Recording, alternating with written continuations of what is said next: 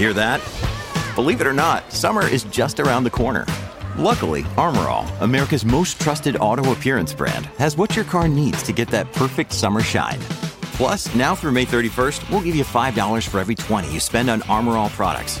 That means car wash pods, protectant, tire shine, you name it. Find out how to get your $5 rebate at armorall.com. Armor All, less work, more clean. Terms apply.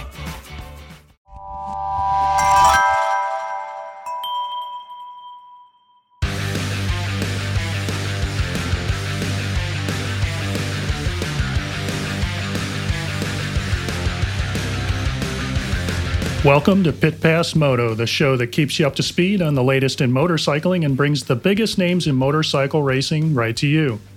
I'm Dave Sulecki. And I'm Dale Spangler. This week we have television, film, and video producer Todd Huffman. This week's Weekend Watch is the MXGP finale at Mantova, Italy, also called the Città di Mantova, final round of the MXGP. Dave, it couldn't have been any crazier, this race. Wow. The action was insane. I was on the edge of my seat. I felt like the entire time. I think my heart rate was through the roof, even though I was sitting on my couch watching the race. I mean, what are your thoughts? I mean, it couldn't have been any better finale for this MXGP class. Yeah, I thought so too. And honestly, a lot of emotion came out of that race, I think, for Herlings, who swept the event for the championship. I mean, that alone, I think, was amazing. Those him and Fabra coming into that final moto tied in points. I mean, you're talking about a series of 18 races that came down to one moto. The other emotional part was Cairoli. His final GP, does it in Italy, and the man is retired. So just a lot to talk about, a lot of emotion, a lot of action on the track. But Herlings, I think, is the big story. The young man who's always kind of really put his heart into racing and ridden probably harder than he needed to most times and usually paid for it, unfortunately. But this season was able to hold it together. Didn't look like he tried to dominate every event like he'd had in the past. He nurtured that into what I'd say is one of his strongest championships for sure.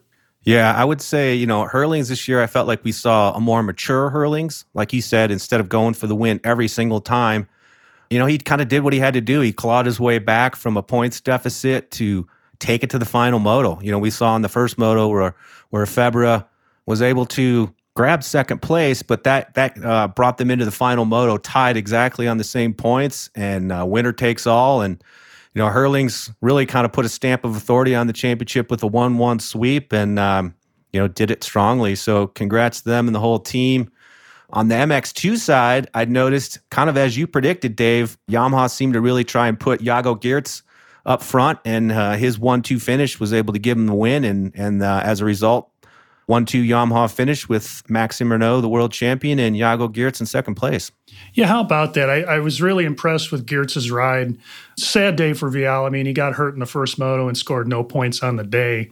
So he really can get to battle with the guy for second. And but to see Geerts ride the way he did, win a moto, and just ride strong all day, didn't necessarily really need any help from Renault, but good on Yamaha because they did get the manufacturers championship for MX2. So just check another box for Yamaha this season, who's dominated all forms of racing. Full credit to them and their team. Yeah, one other great ride of note was young upstart Kai de Wolf got his first MX2 podium and for the Rockstar Husqvarna team. And speaking of that team, I also noticed that there's a recent signing of Ron van de Moostijk has signed with Rockstar Husqvarna for the 2022 and 23 seasons alongside de Wolf. So they'll have a pretty strong and young team coming into the 2022 series. Yeah, I couldn't agree more. The two Dutch riders teaming up together, probably closing up some logistics for the team also. But they've always come on strong. They've had some decent finishes this year, but it's good to see both those guys be on white bikes for next year, man. That's cool. Absolutely. I can't even imagine if this year's, series is any indication of how things are going to be going into 2022. It's just going to be another incredible series. Like you said, we are going to lose a few with Antonio Cairoli moving on. I think Sean Simpson as well. A few of the veterans from the MXGP class will be moving on or retiring, and so. But yeah, plenty of young talent coming up, and so both classes are going to be pretty stacked going into next year.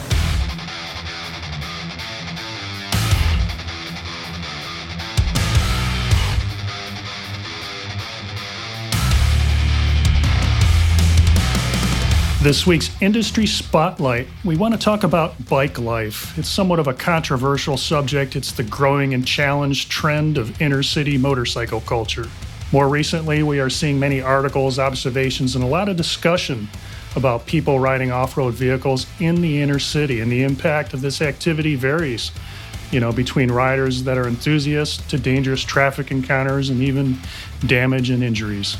Yeah, it's an interesting subject. I've been reading a little bit about this, and one of the biggest points that stood out to me is the bike life culture really is similar to surfing, skateboarding, hot rod, any of these other subcultures where, teenagers bond over bike skills and camaraderie. So, yeah, I think it's pretty interesting. It might have some negative repercussions attached to it, but there's a lot of positive as well with this similarities between, bike life and the skateboard culture. Yeah, I couldn't agree more, and it's hard to ignore what's going on. And we got to wonder as an industry what the impact can be as things continue to grow, and what should the power sports industry be doing to acknowledge and help guide municipalities to harness the bike life movement.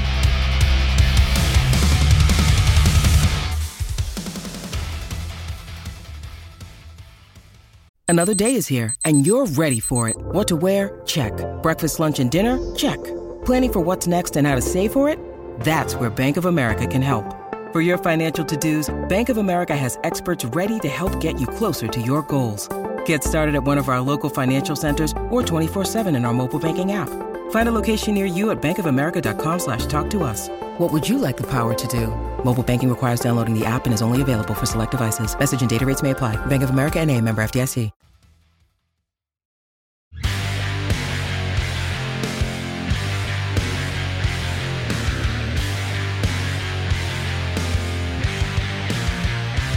This week's moment in moto history. We want to talk about the Elsinore Grand Prix dirt bike race that took place in and around the Lake Elsinore area of California. The annual event was held in mid-November, and it was very popular back in its day in the 60s and 70s, and was actually featured in the movie On Any Sunday. Unfortunately, in the mid-70s, the event took a snag. Some bad elements of the motorcycle community started to take over the event. Therefore, the city council canceled the event and then no longer held it. Until recently, they were able to revive the series, and they do hold the event on a provisional basis, which is important because this is a huge part of the motorcycle off-road culture. Back in 1973, Honda introduced the Honda CR250 Elsinore, which was named after the event.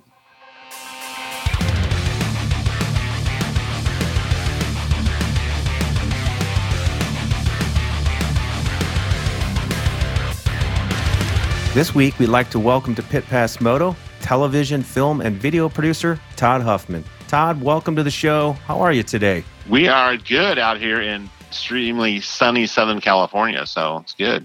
Awesome. Well, you've had a pretty busy year between the Carlsbad Monument Project, the 50th anniversary re-release of Bruce Brown's On Any Sunday, and I even saw where you threw in there for a little extra fun, 40 years since the America's first win at the 1981 Trophy and Motocross the Nation celebration at the Moto Dofo Winery. How you getting all this stuff done? How you finding all the time to create these projects? Yeah, I don't know actually, and I have a BMX career in the past, and we also put on a 3-day vintage BMX festival for the first time ever a month ago, and up in Northern California. So I was leading on that too. So yeah, not enough me to go around this year, it seems like. So yeah, it's been a busy year so far. I can't believe it's almost December. So onward and upward towards 2022. So Todd, your memorial at Carlsbad project, that one was very interesting to us, obviously, because of the history behind Carlsbad and the fact that you held the event on the anniversary of Marty Motz's big win there in 1980. Talk about some of the challenges you had to bring that to fruition, because I understand it took a few years to kindly get things moving and finalize it. Yeah, well, first off, did you guys order your bricks yet? No, not yet. Pit Pass Moto brick been ordered yet through Road to Recovery? Okay, we'll put that on your to-do list. So definitely, you guys can all be part of the monument when it's finished. So, but yeah, it's been 11 years so far. Actually, in October it was 11 years formally, because in October of 2010 we kind of decided to do it at the film's DVD release party in 2010. We said we're going to work on this monument, came up with the idea for it. So it's been 11 years. We have gone through the ups and downs of dealing with cities and private landowners and developers and attorneys and everywhere in between. So where we finally landed on the current site is perhaps a blessing in disguise. We ended up there because it's really a neat location, and there's 2 breweries in the parking lot, so you can't go wrong there. Oh, wow. Off-road riders and breweries, I think, definitely going hand in hand. Yeah. Drag racers and everybody else in between. So it had to be very satisfying, though. How big was the final get together there? I mean, did you have a group of good core people there? Yeah, we had. I'm guesstimating throughout the course of the day because it had to be done on like a Tuesday or a Wednesday, right? Because that was the day that 21st fell on.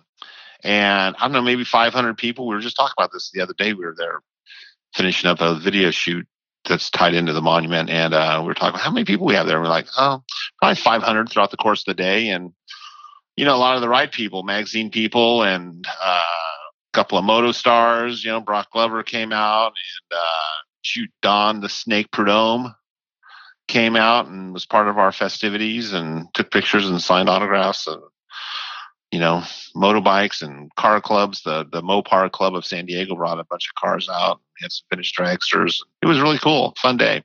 Now, is it located directly? Is it literally on the site where the former racetrack was located, or is it just kind of nearby? It actually overlooks the site. So geographically, it's on the northeast corner of the property. And so the kind of the feature of the monument is this.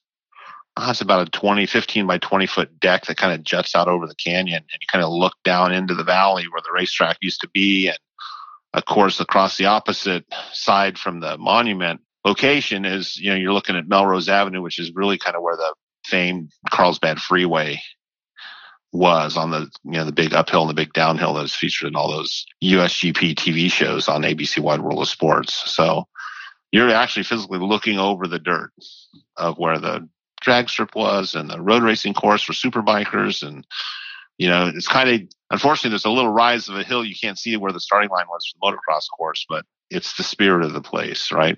Hollowed ground of motocross. Well, Todd, in your history, you've worn a lot of hats in your industry, doing all sorts of content and directing, producing, writing of all the various formats. What of those things, which do you enjoy most? Which one flips your happy switch the most? Oh boy. Just sitting down talking to people, doing the interviews, It's fun when you sit, you write out a whole list of questions, whether it's a half a page, 1 page, whatever, 20 pages for a guy like John Penton, whatever. And you have your own stories, the information you kind of know that you want to get out of them to talk about.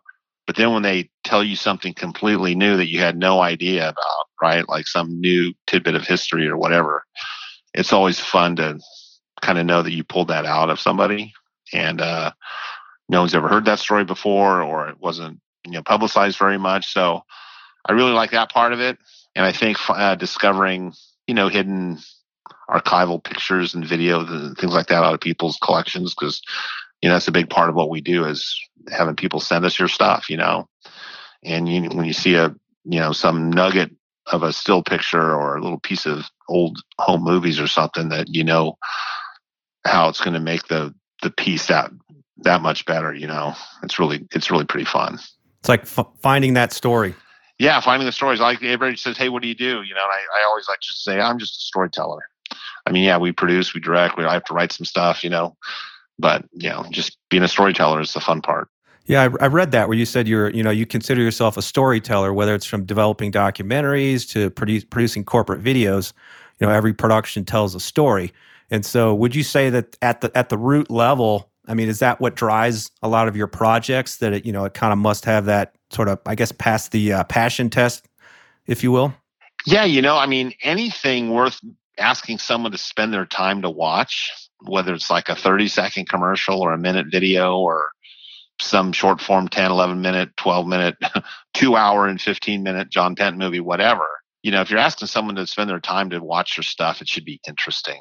And we try to make everything we do, tell a little story, and whether you're selling a somebody's life story, or you're selling a product or a service or something. Make it interesting. Just try a little bit, and so many times I see things online and television, movies, whatever, and it's like, man, they didn't even try. And it's just kind of heartbreaking. And sometimes I'm my own worst enemies because we don't get projects or whatever, because if you can't do it right, make it like a story, then why do it, or if there's not the budget there to do it right, you don't do it. I just won't do it, So Todd, I know in our industry, in racing specifically, I'm going to talk about off-road and motocross racing, it's filled with interesting characters, I guess is the way I want to describe it. Kind of tongue-in-cheek, I guess. But the Motocross Files, the Motocross Files series that you worked on, you had some, what I felt were some of the icons of the sport that are very colorful characters, let's say. What was it like to work with and get information out of somebody like Bob Hanna or Rick Johnson? Were they volunteering it? Did you have to pull teeth? I mean, what was that experience like for you? Well, it's going to make a good book someday, right? That whole process of dealing with all those guys. And I hope it's not the end of doing them. We hope that one year here, maybe next year, we're going to get a chance to do a season 4 of the Motocross Files. There's some unfinished stories to be told there. But over the course of doing these things, I don't know, it's been 16 years now, I guess, is when we did the first one, 2005 or 2004. Yeah, 2005, they came out actually this month, 16 years ago. There's been hundreds of interviews that have gone into those things. And man, by the time guys get the age of Bob Hanna and Ricky Johnson or whatever in their, 50s, there's nobody has to be politically correct. There's no more sponsors to take care of or watch what you say, whatever. And so people just love to speak their mind. And all of those guys have become great, great storytellers. And I just have to kind of get them going, and they got stuff they want to say. And we just let the camera roll for the most part, And God, if you're going to ask me, is there a favorite, it would be really tough to say who's a favorite. Bob Hanna has become a close friend over the process. I've interviewed him, I don't know, half a dozen times now for various projects, and feel I'm one of the few people that he'll let interview him now. Like I'm kind of one of his go-to, if not the go-to guy. But everybody, Danny Laporte was amazing, and sitting with Torsten Hallman for 7 hours for his story for a 22-minute television show, right? So there's some footage to come out in the near future from a lot of these that people haven't seen yet. So we're going to do something with all this old stuff. It's got to be fun and rewarding to be able to speak so candidly with people like Hanna and Laporte, and like you said, how there's, when they get to that age where the filter's gone, and it's kind of like just tell it the way it was, and it's got to be fun stuff. So I have another question. Are there any, so you have any other projects coming down the pipeline, pun intended there, that you're excited about that you can share with our listeners? I think so. I mean, our big project that we are really, obviously On Any Sunday, the 50th, that's just, more of a marketing project because I didn't make the new movie. We just, retained the licensing right to do the film distribution on it because it was going to come out anyway, but put it back in the theaters in some limited capacity was fun, and it's still ongoing, and people can become a movie captain if they want, but just go to onanysunday50th.com. You can sign up to host On Any Sunday in your hometown. So it costs nothing. But beyond that, the story of the 1981 Motocross and Trophy Donations team would be our next big film project amongst other just, corporate video work we're doing. So, and we hope next year to start shooting that and hope we can come out with it in 2023. So is that building on what you did at Motodofo? Is that building on that, or?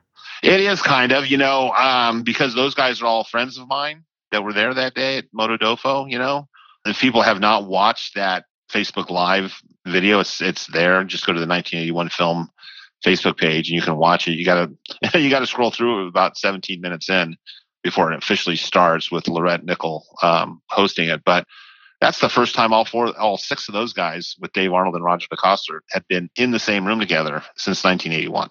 Was that day in September? Do you think about that? That's pretty incredible. Yeah, well, mainly because Johnny O'Mara had not been to some of the other Hall of Fame things that the team had been as a group been to. He didn't go, right? So Johnny was kind of the man, the missing man out on those other get-togethers. So it was really fun to have all 6 of those guys on the stage together talking about those stories. I knew some of those stories, but boy, I learned a ton more on top of that. And heck, nobody else was doing anything to celebrate the 40th anniversary. And, I knew we had this potential movie coming up here to start working on next year. And I'm like, this will be a good time to get the guys together, make people remember what they did 40 years ago.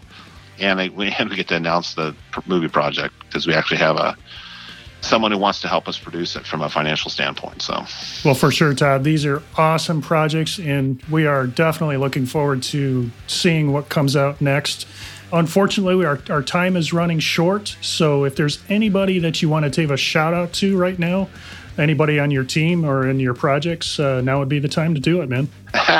No, I just want to say thanks to everybody who appreciates the work we do. It always sometimes feels like a thankless job telling these old motorcycle stories, and the people that either write to us or I see at events and stuff that say thanks for what you do. It's always nice to hear it, and that's it. We hope to be able to bring more stuff out to the public that likes these old, dirt bike and motorcycle, anything motorsport stories. It's what we do. Awesome. Thanks again, Todd, for spending time with us today, man. We appreciate it. No problem. Thanks. You guys take care. Upcoming events, we have the World Superbike of Indonesia, November 19th through the 21st, and that is the final round of that series. So, and it is coming down to the final round on that World Championship. So we look forward to that.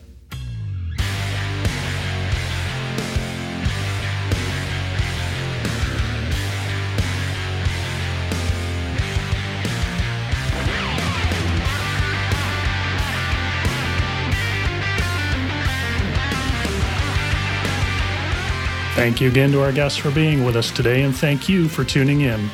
If you enjoyed this episode, make sure to follow us on your favorite podcast app so you never miss an episode. If you have a moment, please rate and review us. We really appreciate it. Make sure you're also following us on Twitter, Facebook, and Instagram, and visit pitpassmoto.com where you can check out our blog. This has been a production of Evergreen Podcasts. A special thank you to Tommy Boy Halverson, Chris Bishop, producer Leah Longbreak, and audio engineer Eric Coltnow. I'm Dave Sulecki. And I'm Dale Spangler. See you next week.